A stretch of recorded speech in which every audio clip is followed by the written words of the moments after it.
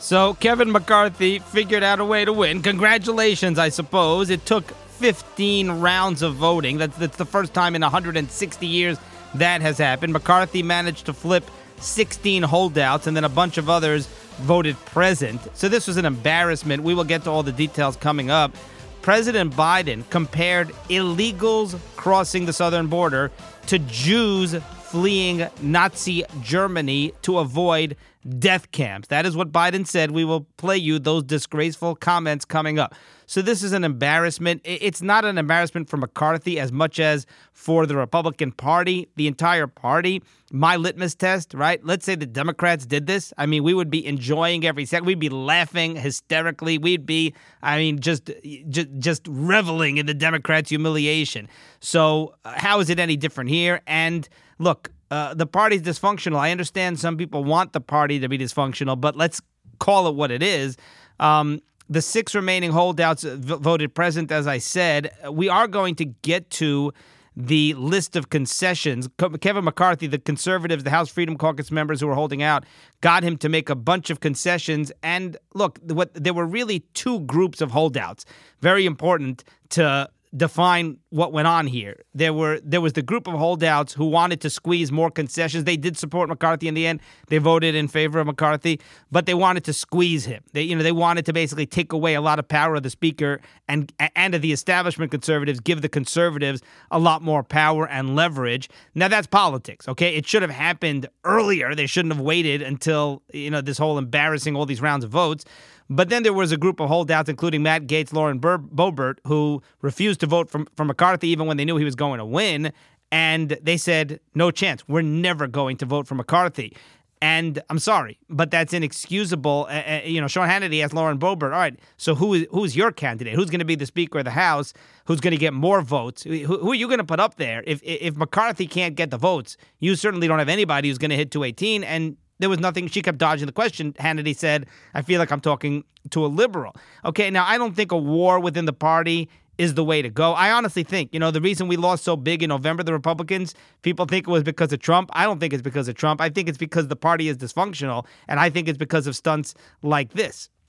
Chip Roy eventually was flipped to support McCarthy. Byron Donalds was flipped to support McCarthy. Here are the ones who eventually agreed to vote present, because that was needed, because in the end, McCarthy won with 216 votes. He needed 218, but because the 6 holdouts, the final holdouts, voted present, so that actually brought down the threshold, because Hakeem Jeffries, the Democrat, got 212 votes. So the 6 holdouts at the end of the day refused to support McCarthy were Andy Biggs, Lauren Boebert, Eli Crane, Matt Gaetz, Bob Good, Matt Rosendale. Here's the thing. McCarthy's not a rhino. McCarthy is pretty conservative. He's not Jim Jordan, okay? He's not Newt Gingrich, but he's one notch away, okay? McCarthy is going to give us almost everything we want in terms of the investigations. They're already starting. You're going to see, and look, you know me. I'm always very skeptical, and we know what happened with John Durham, and we know, A.G. Barr and the failures, the Republicans, to investigate and indict all the Democrats who have committed all those crimes, okay? But they're going to expose a lot of things. This is going to be very ugly for the Democrats. So they're going to investigate Hunter Biden. They're going to investigate Joe Biden. They're going to investigate the FBI, Twitter. They're going to investigate Dr. Fauci and the CDC and the FDA and the vaccine companies. So, and McCarthy's letting a lot of conservatives lead these investigations.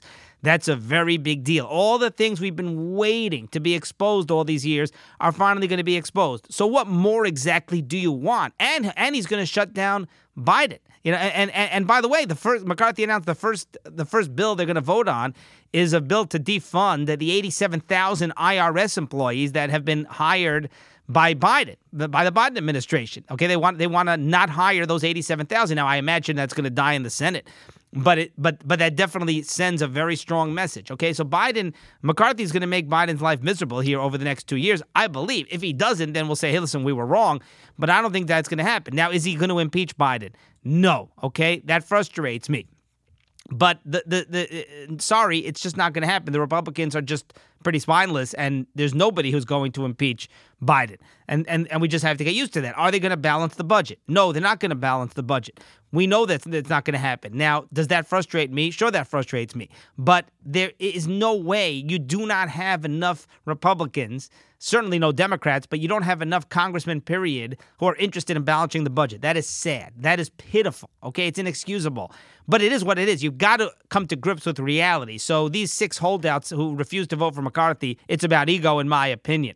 All right, so as I said, we are going to get to the McCarthy concessions coming up. But first, I want to mention one more word about the Trump tax returns. I know we talked about this last time, but do you remember when Trump was fighting to keep his tax returns private? And we said he has every right to do that. And as a candidate, they said, well, he can't win.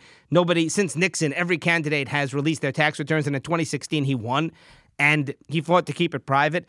And remember, the Democrats and the media said, well, what's he trying to hide? If he really didn't do anything wrong, which now we know it's been proven that he did nothing wrong because he's exonerated. I mean, they have gone through all of his tax returns and not a single indictment, no charges, no subpoena, nothing. So here's the question, or no additional subpoenas, So he did nothing wrong. They're squeaky clean. Now, here's the question. When he was fighting in court, and it was a long court battle, right? And Trump probably spent a lot of money on lawyers to protect his tax returns. And the Democrats said, well, what's he trying to hide? He obviously has something to hide. And what did I say? I said, he's got nothing to hide. Number one, he likes to win. So he's not going to just go down without a fight. He's not going to let himself be defeated like that. But also, when you're a billionaire like Trump and you're a businessman, you should not have to reveal your personal tax returns if you don't want to. And we said, and this is the most important, we said they're going to use it as a weapon. If it gets released, even if it proves to be squeaky clean, as it did, then they're still going to use it as a weapon. They're going to go through it. They're going to see all the deductions, all the loopholes, etc., and they're going to use it. They're going to put out all these bombshell headlines, these bogus fake news headlines. Trump paid zero in taxes. Trump took all these deductions, making it sound like, how could Trump pay zero in taxes? He's obviously cheating. He's obviously committing tax fraud. No, he's not. He's got good accountants. He uses loopholes. Okay, he loses when you're a businessman of that magnitude. You have a lot of businesses that lose money, a lot of investments that lose money, and those losses offset a lot of the taxes you have to pay very often. And it can carry over from year to year. So there are years where he paid zero in taxes. The New York Times, Washington Post, makes that a bombshell headline. Oh, Trump paid zero in taxes for multiple years. Well, actually, there's nothing wrong with that. Okay, that he's actually doing that in a totally legit way.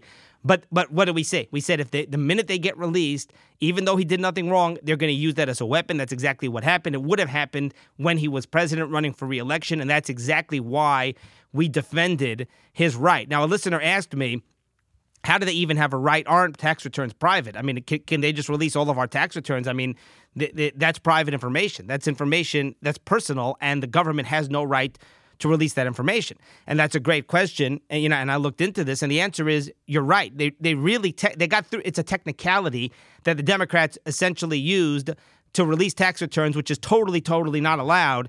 But the courts just didn't stop them, and the courts are not going to stop them and intervene. And it's very frustrating, by the way.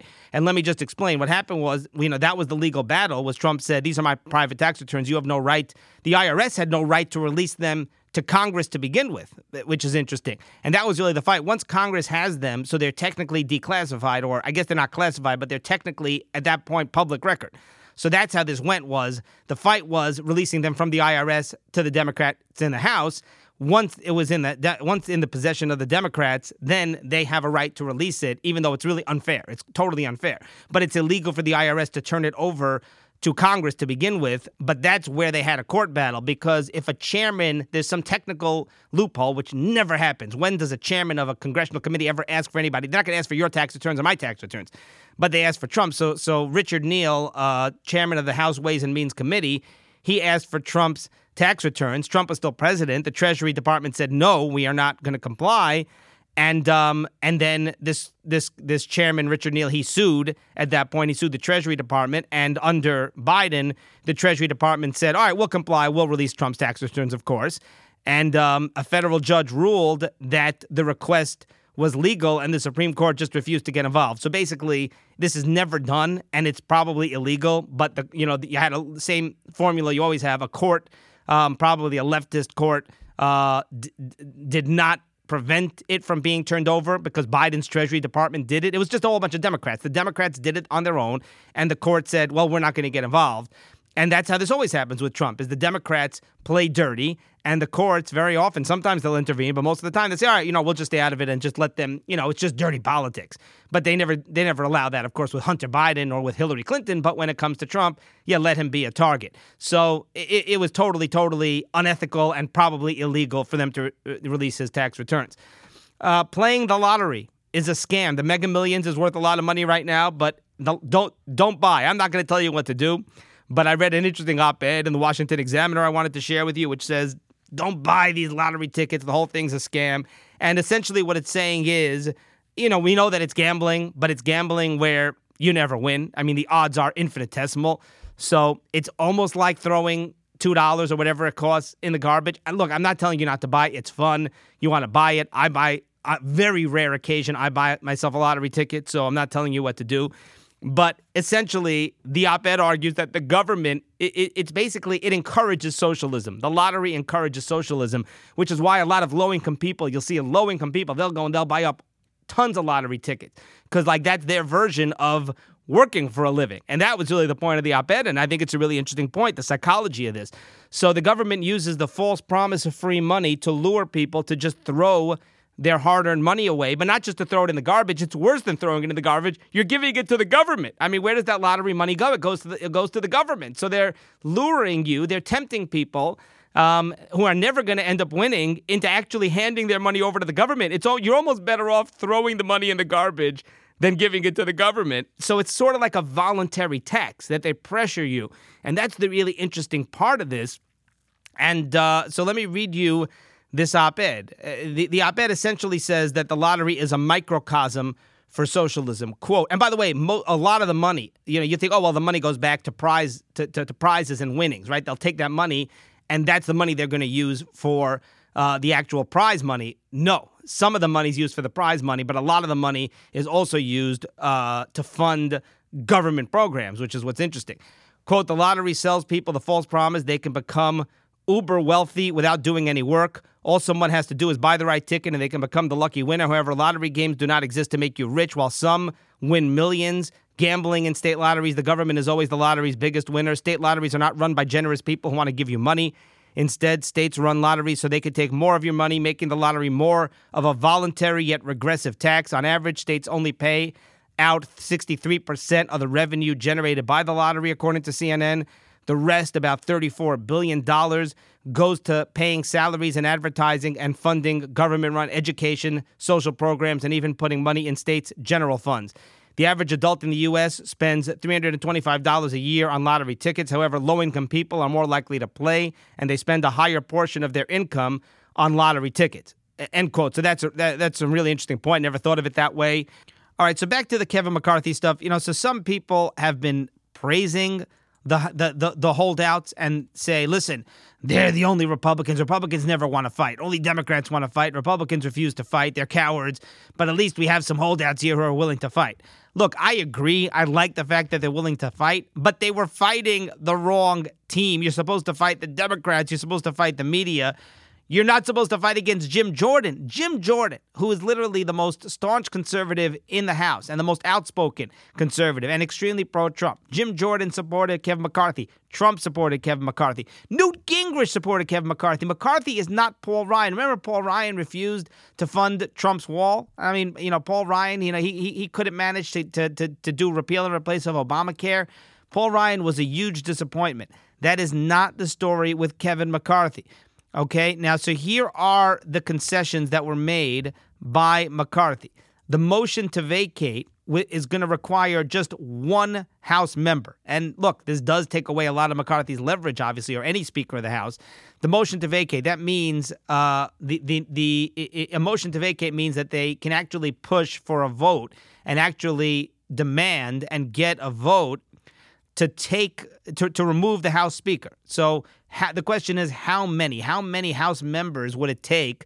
Pelosi refused to even do 5. Pelosi's, some Democrats wanted her motion to vacate to have a threshold of 5 members, meaning 5 members could push forward a vote to basically have the Speaker of the House removed. Pelosi refused to do that. McCarthy originally agreed to 5. The holdouts weren't happy with that, so then it came down to 1. So it literally takes one member. If one member says, I'm not happy with Kevin McCarthy, I want to vote on removing him as Speaker, one member can create that vote. And basically that threat is what got John Boehner ousted as Speaker. Back when was it? I don't know, 2015? So McCarthy did make that concession where all you need is one vote for the motion to vacate. McCarthy agreed to hold a floor vote to establish term limits for Congress. Is that going to pass? I highly doubt it. I'm pro-term limits, but I just don't think that Congress wants to term limit themselves out of office. But there is going to be a floor vote, so that's nice. McCarthy agreed to a floor vote on a border security bill, which is going to include funding for a border wall. Again, obviously that's going to die in the Senate if that passes, but let's see it. Let's force these members of Congress to go on record. McCarthy agreed to move bills through, in other words, appropriations bills, which is funding bills, spending packages. They go through in regular order, which is 12 appropriations bills individually as opposed to one large omnibus package. So let me just explain that one. The way it works is part of the scam, the shenanigans, the cheap, dirty tricks that Congress does is they have one up-down vote. Let's say this $1.7 trillion spending package that just passed, this monstrosity a couple weeks ago, right? So what's an omnibus package? An omnibus bill means that they take a bunch of, there's supposed to be 12 individual spending bills. They put them all together in one package. So it's an up-down vote. So you're either voting for it or against it. There's no in between. And that's how they manipulate and pressure members of Congress because, oh, you didn't vote in favor of health care for children. This congressman, well, no, I actually didn't vote in favor of all the millions of dollars, billions of dollars that are wasted. Oh, but that's all included in the same bill. So they try to basically, they pressure these members of Congress. Well, if you vote against it, then we're going to say that you voted against the children and the seniors and funding Social Security and all that other stuff. So they lump it together as all one bill. It's supposed to be 12 different bills, but they lump it together as one bill. They call it the omnibus bill, and that's how they force members of Congress to vote, mostly Democrats, but some Republicans as well, to vote in favor of these massive spending bills. So McCarthy, and that's not how it's supposed to be. There's supposed to be like one bill for defense, one bill for education, one bill for health care. It's split up. However they split it up, but it's split up into 12 different committees, 12 different spending packages. So what you should be able to do is say, listen, I'm voting in favor of seniors and I'm voting in favor of health care for children, but I'm voting against whatever crazy, these crazy other spending programs that are totally wasteful. But you're not able to do that. They make it all or nothing. So Kevin McCarthy, that was one of the concessions to the conservatives, that they're going to bring these up as 12 separate bills so you can vote in favor of 8 of them and against 4 of them, and they can't manipulate it and say, oh, you voted against the children, you voted against the elderly.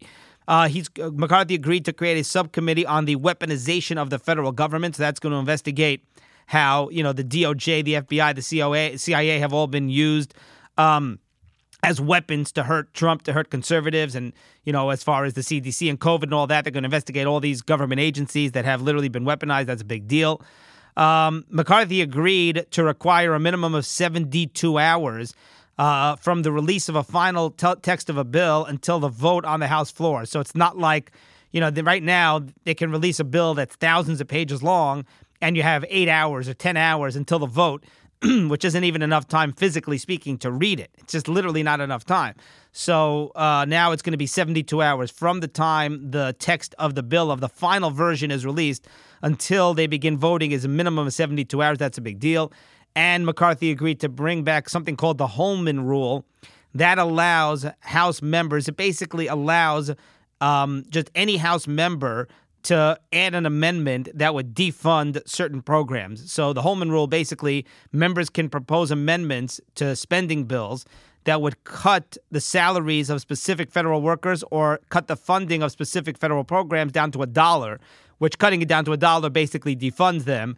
Doesn't mean that you have to that the amendment is going to get voted, on. But in other words, they're able to propose that amendment. Any House member, that's a big deal.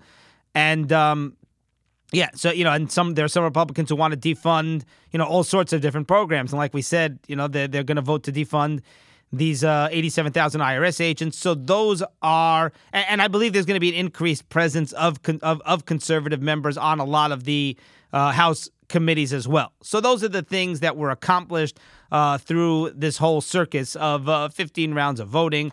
Look, is it going to be a circus for the next 2 years? Are the Republicans going to get in line, get in order, and follow their leadership like the Democrats do? Obviously, we're going to wait and see. You can't count on, some of these holdouts.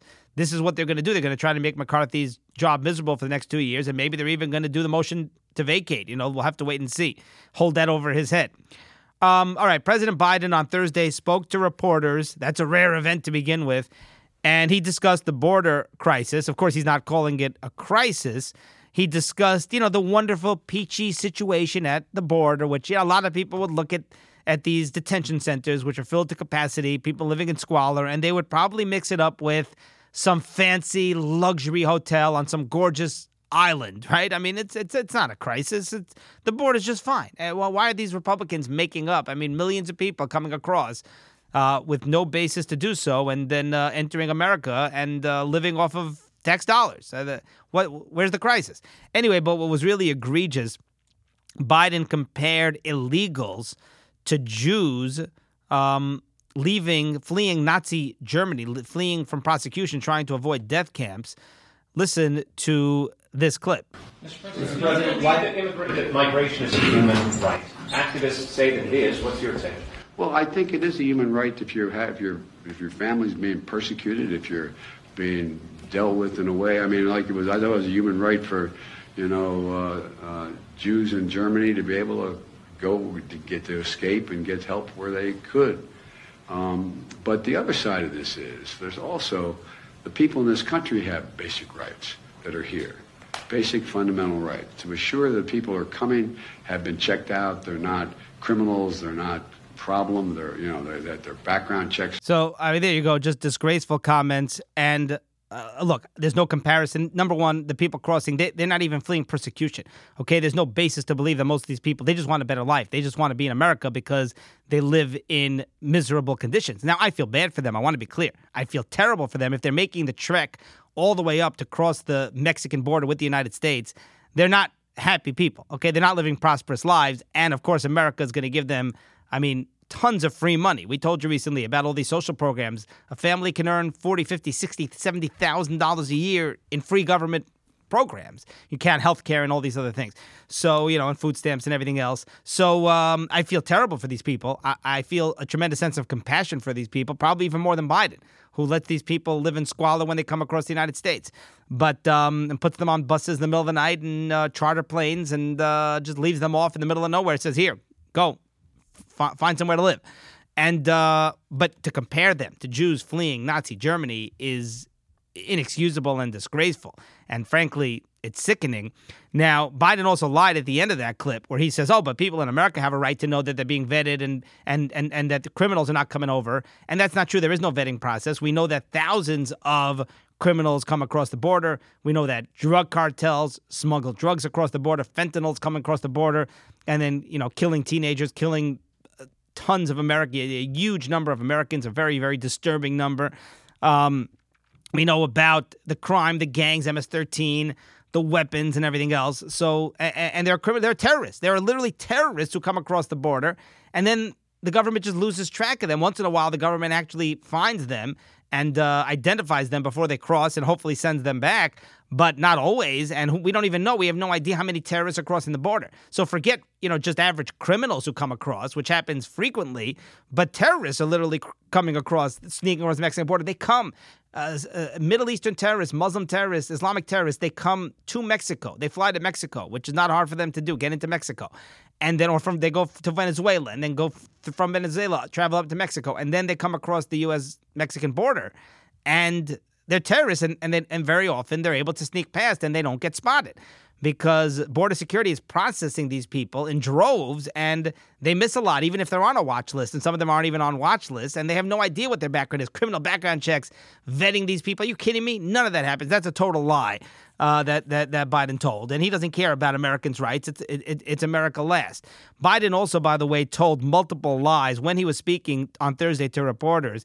He claimed that during his first days in office, he tried to pass a comprehensive bill to secure the border and immigration reform, and that's a lie. He actually did the opposite. Trump actually fixed the border, and then Biden, immediately upon assuming office, taking over the White House, Biden reversed all of Trump's achievements and literally reversed Trump's amazing policies, border policies, which is so frustrating. It's beyond words how frustrating that is.